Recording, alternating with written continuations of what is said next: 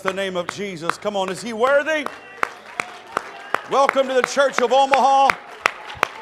Hallelujah. God, you're great and greatly to be praised, Lord. Praise the name of the Lord. So glad you're here in person. Amen. Those of you joining us online, thank you for tuning in. Amen. If you have your Bibles, open them with me to Psalm 125, please. We're going to go into the Word of the Lord today. So glad to have Urshan with us. Amen. Looking forward to the second half. They're going to be doing some singing, preaching, praying, worshiping. Hallelujah. Thanks to all of our host families, amen, who helped. God bless you so much. Thank you for helping to take care of them. There's a couple out in Sunday school. We'll thank them again in the second half. Pastor Trevor, if you'd remember that. Psalm 125. It's a song of degrees. They that trust in the Lord shall be as Mount Zion, which cannot be removed, but abideth forever. As the mountains are round about Jerusalem, so the Lord is round about his people from henceforth even forever. For the rod of the wicked shall not rest upon the lot of the righteous, lest the righteous put forth their hands unto iniquity. Do good, O Lord, unto those that be good, and to them that are upright in their hearts. As for such as turn aside unto the crooked ways, the Lord shall lead them forth with the workers of iniquity, but peace shall be upon Israel. For just a few minutes of your time, I'm going to preach on this subject, superlative security in God. Amen. Let's pray together. Father, you are the living word, and we pray now that the living word would preach the written word. Cause my tongue to be the pen of a ready writer and write your words upon our hearts. Open our understanding that we may comprehend Scripture. Cause every hindrance to be rebuked and cast out. Bring every thought captive to the obedience of Christ. And we pray all of this in the majestic and marvelous and magnificent name of the Lord Jesus Christ. And would you say amen? Amen. Clap your hands one more time. He's worthy. Hallelujah. Praise God. You can be seated in Jesus' name. I have chosen the word superlative because it expresses the highest degree of quality of anything or something or whatever it's describing. So in this case, it's describing the security of God for his people.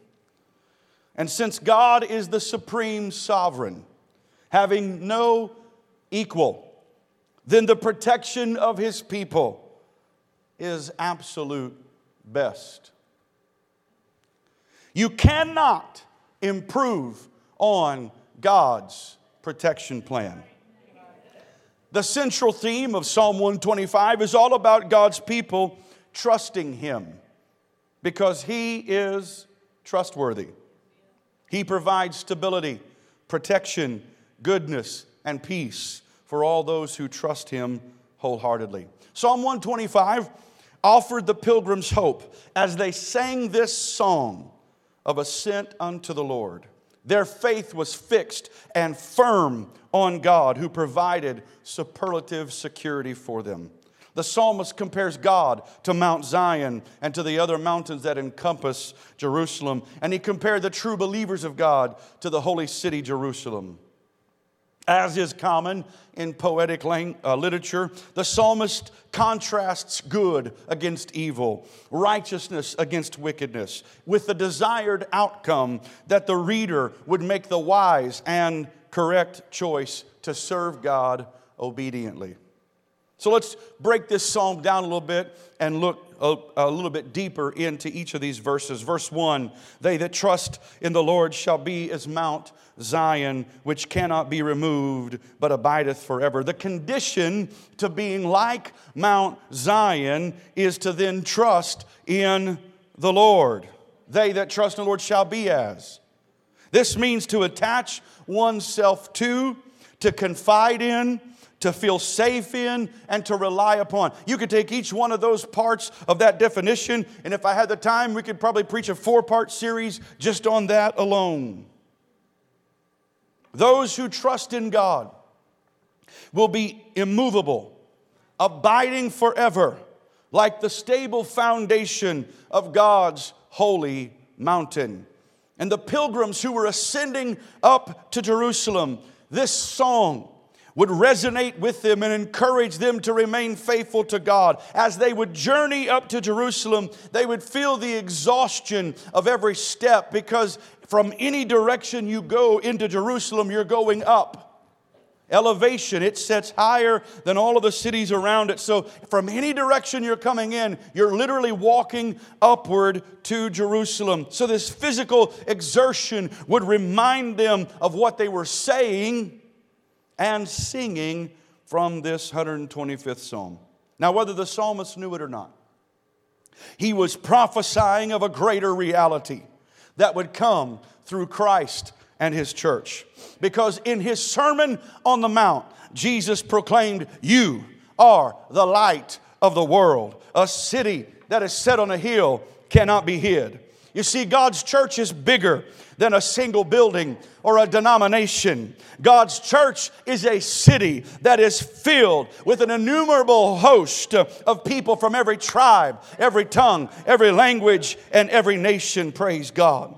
Peter's proclamation, "Thou art the Christ, the Son of the living God," was followed by Jesus saying unto him in Matthew 16:18, "And I say unto thee that thou art Peter, and upon this rock I will build my church, and the gates of hell shall not prevail against it." Amen. As the book of Acts comes to a close, God inspires Luke to write that God's church and the preaching of the everlasting gospel are unstoppable. Can I tell you, you're a part of something that is unstoppable. Furthermore, the writer of Hebrews said that the kingdom of God cannot be moved. That means it's unshakable. So you're in an unstoppable, unshakable thing called the kingdom of God. Hallelujah. For the Hebrew pilgrim that trusted in Yahweh God and the high ground of Jerusalem that symbolized His protection, that's what it was for them. But to the born-again believer, we realize that we are God's city, that we are the temple of the Holy Spirit, and therefore protected by Him. I've been saying this now for the last few weeks. I'm glad you've put the armor of God on, but stop taking it off. Wear it always. Amen. Hallelujah. The Hebrews ascended to a literal city of Jerusalem, and they would notice all of the mountains that encompassed them and the protection that they offered. But for the born-again believer, we ascend into the glory of God, knowing that we are filled with all the fullness of God. Hallelujah. Jerusalem was defeated many times in its history, but God has never been defeated and never will be defeated. Oh, hallelujah. While Jerusalem only seemed to be insurmountable and provide immovable stability, God truly is the omnipotent one who can never be destroyed. Verses 2 and 3 describe God as the all-encompassing protection of His people. Listen to how the psalmist said it. "As the mountains are round about Jerusalem, so the Lord is round about His people, from henceforth even forever." How many of you have been to like a youth congress, or you've been to maybe a ball game or something, like a football game or something? You've been in some, or you've seen those, right? Okay. That's literally how Jerusalem is designed. There's mountains all around. You would think that the temple would have been on the highest one of the peaks. It's not. It's actually in the valley that surrounds all of them. That way everybody from any position can look down upon the temple. It's not that they're looking down upon it in a negative connotation, but rather that everybody can see it. Similar to like the bowl effect of a stadium. And so literally mountains encompass to this day the literal city of Jerusalem.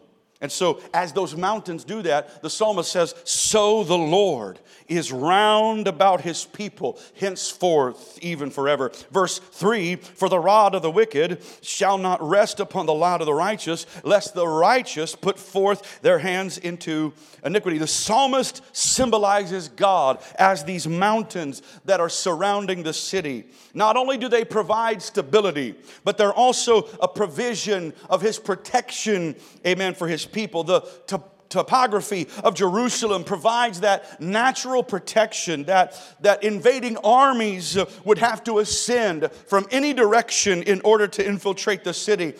Therefore making Jerusalem defensible. And although armies did conquer Jerusalem many times, they would suffer great loss in doing so because of its strategic position. And so as these mountains surround Jerusalem, so the Lord encompasses his people, because the psalmist David said it this way in Psalm 34:7, the angel of the Lord encampeth round about them that fear him and delivereth them.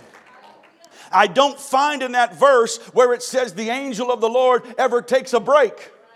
We take a break. We take vacations. We slumber and sleep, but God never does. Oh, hallelujah. Amen. He's always there, always encompassing us, always around us. That means on your worst day. That means on your bad day. That means no matter what you're going through, he's there. He said, I will never leave you nor forsake you. And Titus 1:2 says God cannot lie. Therefore, if he says that, it's true. He will always be with you. See, the enemy will attempt to attack the church and will form and fashion weapons against the church. But God's word declares that no weapon formed against us shall prosper. It doesn't say no weapon will not be formed against us. It just says they won't prosper. It also says that every tongue that rises against us, we will condemn in judgment. In other words, the church will silence every voice of accusation. Oh, hallelujah. This unshakable, unstoppable thing we're a part of. Verse 3 from the New Living Translation says it this way, the wicked will not rule the land of the godly, for then the godly might be tempted to do wrong. Yet, ironically, we know that wicked kings and pagans did, in fact, rule over Jerusalem. So what does this verse mean? Well, the psalmist and Israel knew that if, you know that small, big word, if? It's the biggest little word, I think, in the English language. If they obeyed God, they would not be ruled by the rod of the wicked. But if, there it is again, if they disobeyed, they would indeed be ruled and tempted by the wicked to do evil. Yet there's also within this verse an implicit prophetic reference that although both wicked kings from Israel and wicked pagan kings outside of Israel would in fact rule over Jerusalem, it points implicitly to the King of Kings. Oh, hallelujah. There's a king coming. I don't know if this psalmist knew it or not, but we do. Amen. I don't know if he recognized it or not, but we do. And we know other psalmists did, so we can make a safe assumption here that it's very likely that he realized, we've had some bad kings. We've been ruled by Babylon and Assyria, but there's a king coming for unto us. A child is born and a son is given, and the government shall be upon his shoulder, and his name shall be called Wonderful Counselor, the Mighty God, the Everlasting Father, and the Prince of Peace. And a lot of people stop right there. It's on Christmas cards. It's on the marquees of churches. That's where they stop. But the next verse says, and of the increase of his government and peace, there shall be no end. I've come to tell you, you're a part of something that's bigger than any one church, any one person, any one thing. You're a part of something that's unshakable and unstoppable. Hallelujah, hallelujah. There is no end to the eternal reign of Jesus Christ. And therefore, for the born-again believer, these two verses specifically illustrate God's all-encompassing protection. We understand the new birth, repentance, leading to baptism. The Bible says in Galatians 3:27 that when we are baptized into Christ, we put on Christ. Everybody say on. He's on me. According to Colossians 1:27, if we have the Holy Spirit spoken in tongues, we now have Christ in us. Everybody say in. In us, the hope of glory. Therefore, He's in us, He's on us, and He's all around us. And so for us, these verses point to the greater reality of Jesus Christ, who fills us, who surrounds us. Hallelujah. In the song, Not Afraid, the bridge says, before me, behind me, and always beside me. No shadow, no valley where you won't find me. No, I am not afraid. That song is illustrating what this psalm talks about, that God is always there, always around us, on our worst days, on our best days. He's always there. Hallelujah. And that's His all-encompassing protection for the born-again believer. Verse 4 reveals God's goodness. Do good, O Lord, unto those that be good, and unto them that are upright in their hearts. Notice the condition. This verse is conditional, and God's goodness is conditional. Do good unto them that be good, and to them that are upright in their hearts. You see, the psalmist and the pilgrims who would have sung this song of ascent knew that God's goodness was not just thrown out to anyone and everyone. He wasn't like the government just printing checks. No, you had to do something. Now, I know when we say that, we're like, oh, well, I know, but what about grace? We're under the New Testament. Well, it's still the same. If you seek Him, you'll find Him. There's still an if. Right? How many of you know that just because you got the Holy Ghost doesn't mean you've got a free pass? A lot of people think of God as check marks. I've repented, check mark. I've been baptized in His name, check mark. I've spoken tongues, check mark. And then they sit on a pew or a chair for the rest of their life and say, I'm a Christian. Little badge, hi, I'm a Christian. You know, there's this old chorus we used to sing when I was a student. You know, something about the power of the Holy Ghost, I've got it, right? Boy, we'd sing that. That was an aisle-running song. But I got to thinking one day, Sister Alicia, I said, a lot of people sing they got it, but they ain't doing nothing with it. So I started saying, I'm glad you got it. What are you doing with it? These pilgrims would have understood this. In fact, the New Living Translation, verse 4 says, to those who are good, whose hearts are in tune with you. That's who God's going to be good to. The Hebrews would have known their history of their ancestors and the cycle of apostasy, that they would have recognized the flawed logic of expecting God to be good to them if they did not reciprocate. In fact, Psalms 1 and 15 also speak to this reality. In Psalm 1, the blessed man is revealed as the one who does not associate in any way with evildoers. He shuns their counsel, doesn't go in their ways with them, and refuses to even fellowship with them. And because of all this, in verse 3, it says, he shall be like a tree planted by the rivers of water, that bringeth forth his fruit in his season. His leaf also shall not wither, and whatsoever he doeth shall prosper. That's what I want to be. But there's a condition there. In Psalm 15, the same thing is revealed. The questions are asked about who has the right to abide in God's presence, in His tabernacle, in His sanctuary, on His holy mountain. And the answer is, he that walketh uprightly. Verse 2 and 3. And worketh righteousness, and speaketh truth in his heart. Now we're getting inwardly. He that backbiteth not with his tongue, nor doeth evil to his neighbor, nor taketh up a reproach against his neighbor. We want to talk about true worship, and a lot of times we look at praise and worship as how much we danced, and how much we shouted, and how much we spoke in tongues. I'm glad you can speak in tongues on Sunday. I'm glad you can shout and dance on Sunday, but can you walk in the Spirit on Monday? Can you love your neighbor on Tuesday? Can you treat somebody right on Wednesday when they've treated you wrong? That's bearing the fruit of the Spirit. I don't just want God to do good to me so I get a free pass and think that I'm some sort of VIP and slide into heaven. No, I want to do what it takes to have all I can of God. And I'm not presenting that our works save us. But Ephesians says we are saved to do good works. We also know from Corinthians and Ecclesiastes that our works will be judged by God. I want those to be judged and found worthy. Should we sin that grace abounds? Of course not. We should humble ourselves before God. We should walk in His holiness and seek His favor, for God is good and God does good. We know this from Psalm 34:8. And as well, we know that God resists the proud, but gives grace to the humble, James 4:6. And so what I'm saying is we need to make sure that we're not just expecting something from God that we may not really have a right to expect. Let me put it to you this way. You can't have $1 million miracle on a 10-cent prayer.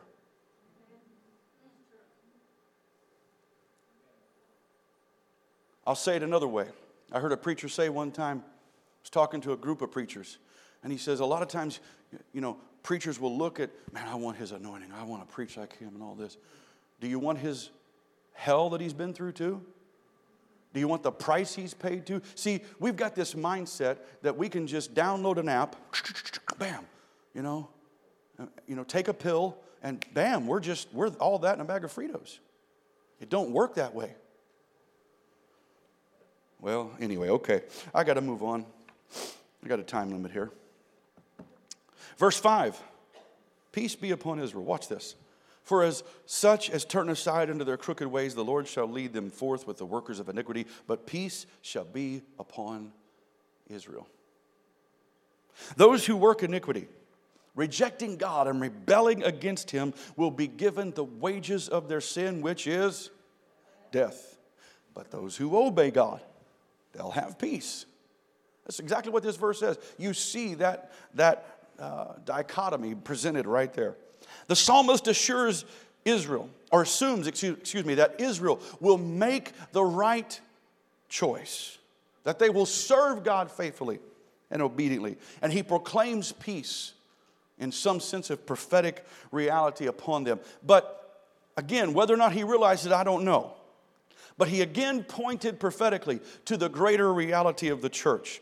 In Galatians 6, verse 11, watch what it says. Paul is concluding this epistle to the church of the Galatians. And he says, you see how large a letter I have written unto you with mine own hand, as many as desire to make a fair show in the flesh. They constrain you to be circumcised, only lest they should suffer persecution for the cross of Christ. For neither they themselves who are circumcised keep the law, but desire to have you circumcised, that they may glory in the flesh. So what he's doing here is he's saying the reason they want you to do this is because they want to stay a works-based mindset. And he's saying Gentiles shouldn't have to do that. And of course, we know from Acts 15, the council ruled that they didn't have to.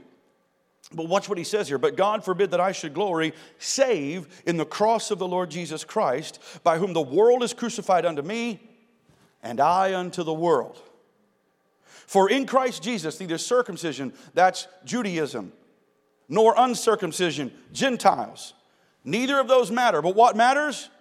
But a new creature. What matters is you've been born again. What he was saying here is your ethnicity has nothing to do with whether or not you should have salvation. What matters is whether you're male or female, Jew or Greek, amen, bond or free. If you're in Christ, we're all one in Christ. And then he says, and as many as walk according to this rule, peace be on them and upon the Israel of God.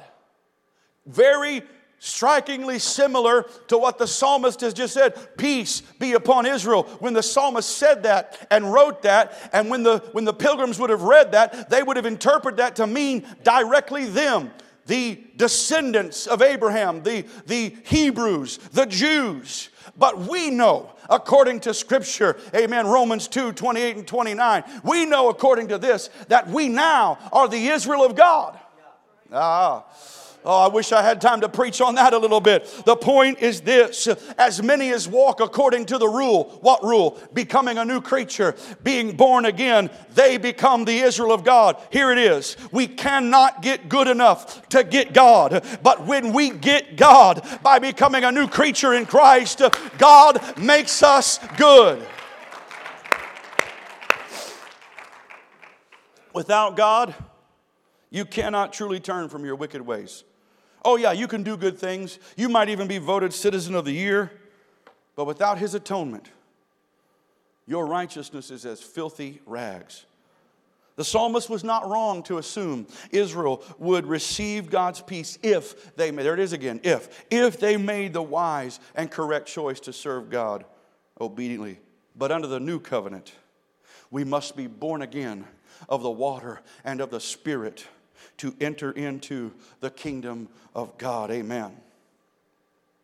So, if you're filled with God's Spirit, if you are born again, then you have the love of God and the truth of God in you. This means that nothing can stop you from fulfilling God's plan. I'm going to say that again. If you are filled with the Holy Spirit, baptized in His name, born again, you have His love and His truth in you. The Bible says you're filled with all the fullness of God. Amen. Not some, not a little, not 99%, not, well, when you get your degree, then you'll get more. No, when you get the Holy Ghost, you're filled with the fullness of God, which means nothing can stop you from fulfilling God's plan except, you ready for it? You. In Romans 8, right? We all love to shout, nothing shall separate me from the love of God. Boy, He'll turn everything good for everything bad for my good. Hallelujah. And that's true. And then Paul goes into, death, life, angels or principalities, things present or things to come, nothing shall separate us, right? I'm not trying to pick on Paul. God didn't ask me to write Romans, but it seems as if there's something left out. He doesn't mention your past. And I know a lot of people who get tripped up on their past. Well, I wasn't born into a preacher's home. And I backslid and I came back to church. And, well, I sinned and did this. And I've come short of the glory of God. And meanwhile, the Bible says that if we've truly repented, God does not remember our sins against us. So can I ask you a question? If God doesn't remember them against us, why are we remembering them against ourselves? I almost wonder sometimes if we're going, God, you remember what I did? And God's like, nope. I've moved on. Now, of course, we know He does because He doesn't forget. It's not that He has, a brain cramp or amnesia. It's that He chooses not to remember it against us. Why? Because His blood has covered us. So can I just present something to you? If you're remembering your sin or past against you and letting it hinder you from fulfilling God's plan, you're saying that you have more authority than God. So let me just plainly and lovingly tell you, you can resign as general manager of the universe. Okay? Let God be God. I'm not candy coating and saying, don't worry about sin and just, let's just call it a mistake. No, I'm not saying that. If we sin, let's go to God. Let's repent. Let's go to our advocate. I'm not saying that we sin just so grace abounds. Woo, grace abounded again. Yay. What I am saying, though, is don't let anything hold you back from fulfilling God's plan. And if you're born again, you have everything you need. Watch this. Watch this. A woman is in the Old Testament. She's presented with a need. Her husband is dead. And she doesn't realize it, but there's been a massive debt incurred. And the creditor comes and says, if you don't pay the debt by a certain time, I'm going to take your 2 sons and imprison them and enslave them until the debt is repaid. And he had right to do that. The law would allow for that. And so what does she do? She cries out for the prophet. Elisha, help me. What do I do? Here's something interesting, just sidebar for a minute. The name Elisha has comparison to Yeshua, but that's another Bible study. So she calls on the prophet, and the prophet comes. Anybody know what he asks? His first question. Any of you Bible scholars? Any of you CM? Is that what they call them? CM? You know, theology majors. You all know what first question he asked her? All right, you failed. I'm calling your professor. What's some of the professors' names? Give me some. Jerry Jones, Brother Jones. If you're watching this right now, I'm just teasing. Anyways, watch this. She says, or the prophet says to her, says, what's in your house? See, we're sometimes looking out. Well, let's see what the charismatics are doing. Maybe we can try that. Well, that church is bigger than me. You know, let's go look over there. Well, he can do this or she can do that. And that's what we're doing. But God wants to say today to you, what's in your house? Well, I got a little bit of oil. Tell you what you do. You go start gathering vessels. And gather not a few. And you bring them and have your sons bring them. And as they bring them, that oil will keep filling those vessels. And he says, gather not a few. There were small vessels, big vessels. There were probably stone vessels. There were probably iron vessels. They're getting every kind of vessel they can. They're going to every neighbor's house. Hey, do you have some vessels? The prophet said to fill them. Can we borrow them, please? Thank you very much. All right, we're going to fill this vessel up. All right, amen. We got some more vessels over here. I see one right here. Amen. All right, we're going to get some vessels today. And, man, they start filling them up. They're bringing them in. And what's mom start doing? She gets to, I'm not going to pour anything in your purses, but it's sealed, okay, see? Amen. But mom starts pouring in. Now, she had just a little bit. Oh, I wish I could preach this like I feel it. She had just a little bit. Some of us think, well, I've only got a little bit. But can I tell you that what's in your house is sufficient to save you? Hey, boys, look at that. It filled that one up. I wonder, oh my goodness, you got any more? And they started and just kept. And the Bible says when finally they got to the last one, the oil stayed. There was no more vessels. She was able to sell it, pay off the debt. Thank you for letting me borrow your vessel. Well, actually, hers is heavier. I'm telling you, I don't even want to ask. Whew. I'm just teasing, picking on you. I'm sorry. It's got some oil in there, let me tell you. What's in your house is sufficient to save you. See, we're letting things hold us back from fulfilling God's plan. But I want to tell you, you've got all you need. You've got the Holy Spirit. You're back. I'm not saying don't study. I'm not studying to show yourself approved. I get all that. I'm not taking away from any of that. What I'm saying is quit letting something hold you back that shouldn't be holding you back from doing what God's called you to do. From being who God's called you to be. You see, this is the thing. We want God's superlative security, and this is how we want it. We want Him to protect us and keep us. And can you guys just screw a little bit together like you like each other for a minute? This is what we want. We want God to protect us, and we're all there. Amen. But God's coming in today, and He's saying, I've got a shift. I want to separate some things out here. I want to get in between what's holding you back from fulfilling your purpose. We want God's security, and we're thinking of it like, well, you know, I'm secure. I'm going to go to heaven. I'll just wait right here until He comes. No, that security is for us to go out. Sheep among sheep is easy. I mean, let's be honest. It's easy to talk about God here today because you either love God, are filled with Him, or, you know, most likely if you're here under compulsion, let me know and we'll figure that out. But I would say most of you are here today because you want to be. And if you're tuned in online, because you want to be. But sheep among wolves, that's what Jesus, I'm going to send you out as sheep among wolves. Now, logically, that doesn't make sense. But it does make sense.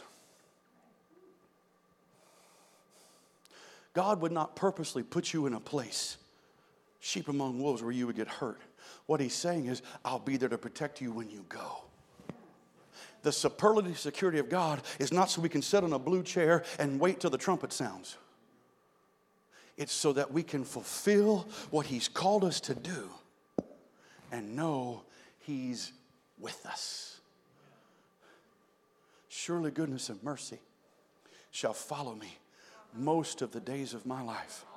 Oh, you're right. I'm sorry. Turn around, they're still there. Praise God. Go through a hard time, they're still there. Get bad news, they're still there. Make a mistake, they're still there. I will never leave you nor forsake you.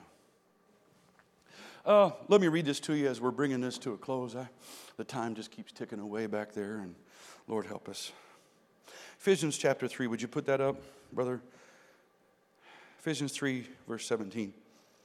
That Christ may dwell in your hearts by faith, that you, being rooted and grounded in love, may be able to comprehend with all the saints what is the breadth and length and depth and height, and to know the love of Christ which passeth knowledge, that ye might be, here it is, that you might be filled with all the fullness of God.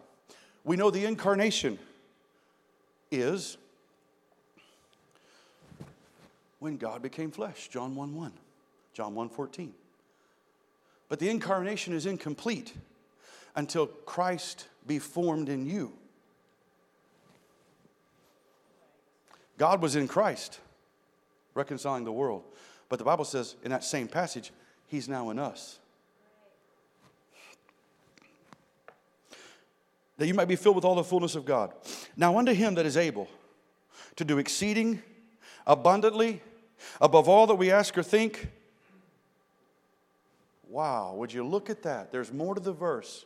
We stop there. God can do exceedingly abundantly above all we ask or think. Wow! But there's more to the verse. According to the oil that I already have in my house. And so this prophet has come today to ask you, what's in your house? I know it may not seem like a lot. I know it may be a debt to pay.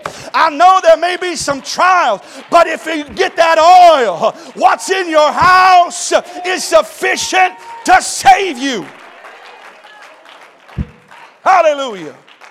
According to the power that worketh in us. Unto him be glory in the church by Christ Jesus throughout all ages, world without end. Amen. Stand with me in Jesus' name. You have what you need to fulfill the purpose and plan of God. Those of you from TCO, some of you might remember a couple years ago, did that little testimony series, God Has a Plan. It's brilliant, and I'm part of it, right? You heard some testimonies. Again, this year, you heard some testimonies of people who declared what God's doing in their life. Amen. People who've come from all kinds of backgrounds and walks of life and different places and stations. Amen. Hallelujah. That plan that God has, that purpose he has for your life, you can fulfill it. Trusting in the superlative security of God, that he's going to be there with you, that he's going to walk with you through the entire every step of the way. Hallelujah. That's what it is. It's not just to get inside some defense place and wait it out and thank God for his protection. No, it's to go out. Those gates that don't prevail, that's not we're behind the gates and we won't be attacked. It's us going to the gates of hell and ripping out to people that are there and them. It's an offensive thing, not a defensive thing. Hallelujah. Hallelujah. What's in your house is sufficient to save you. Let's pray. Jesus, I pray that you would take this word today and let it resonate within our hearts. Lord, as I prayed at the outset, write it on our hearts and minds, that we may take it with us, that we may do what you've called us to do, be who you've called us to be. Lord, let us realize that you have filled us with all the fullness of God, and that power already works within us. We pray it in the matchless name of Jesus Christ. and give you all the glory. Amen. Amen. Clap your hands to the Lord. He's worthy.